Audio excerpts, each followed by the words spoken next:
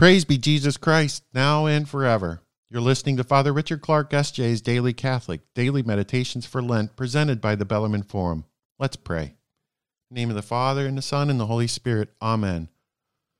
O sorrowful Mother Mary, pray for us to obtain the spirit of humility, confidence, and persistency to make a good meditation on the Passion of our Lord. Today is Lent Day 17, Friday after the second Sunday in Lent. Jesus led away captive. Listen to the words of the Gospel according to St. John. Then the band and the tribune and the servants of the Jews took Jesus and bound him, and they led him away to Annas first, for he was the father-in-law to Caiaphas, who was the high priest of that year. Number 1. The chief priests and Pharisees had brought with them a coil of rope, with which they bound tightly the sacred hands of Jesus, and he was led away like a lamb going to slaughter. This is the beginning of the apparent powerlessness of Jesus. He who before bid defiance to his enemies, put them to the rout by word and work, now seems unable to resist them, feeble and helpless in their hands. Yet under this apparent weakness was hidden a divine force.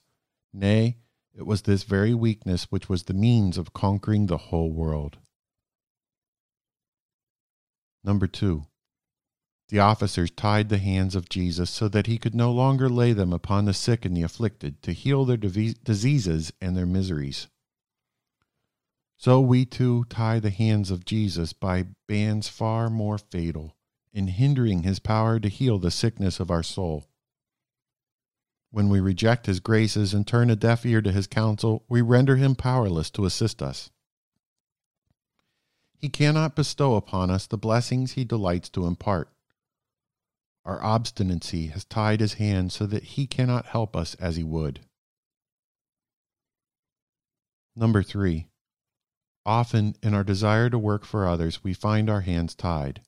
Something hinders our charitable designs. Some hostile influence renders us apparently powerless. Our prayers seem to avail nothing. Our kind acts are rejected. We seem to do the wrong thing when trying to do our best to do what is right. Yet we must not repine. We are only treading in our Master's steps. The very suffering entailed in this is a sure means of earning the graces we desire.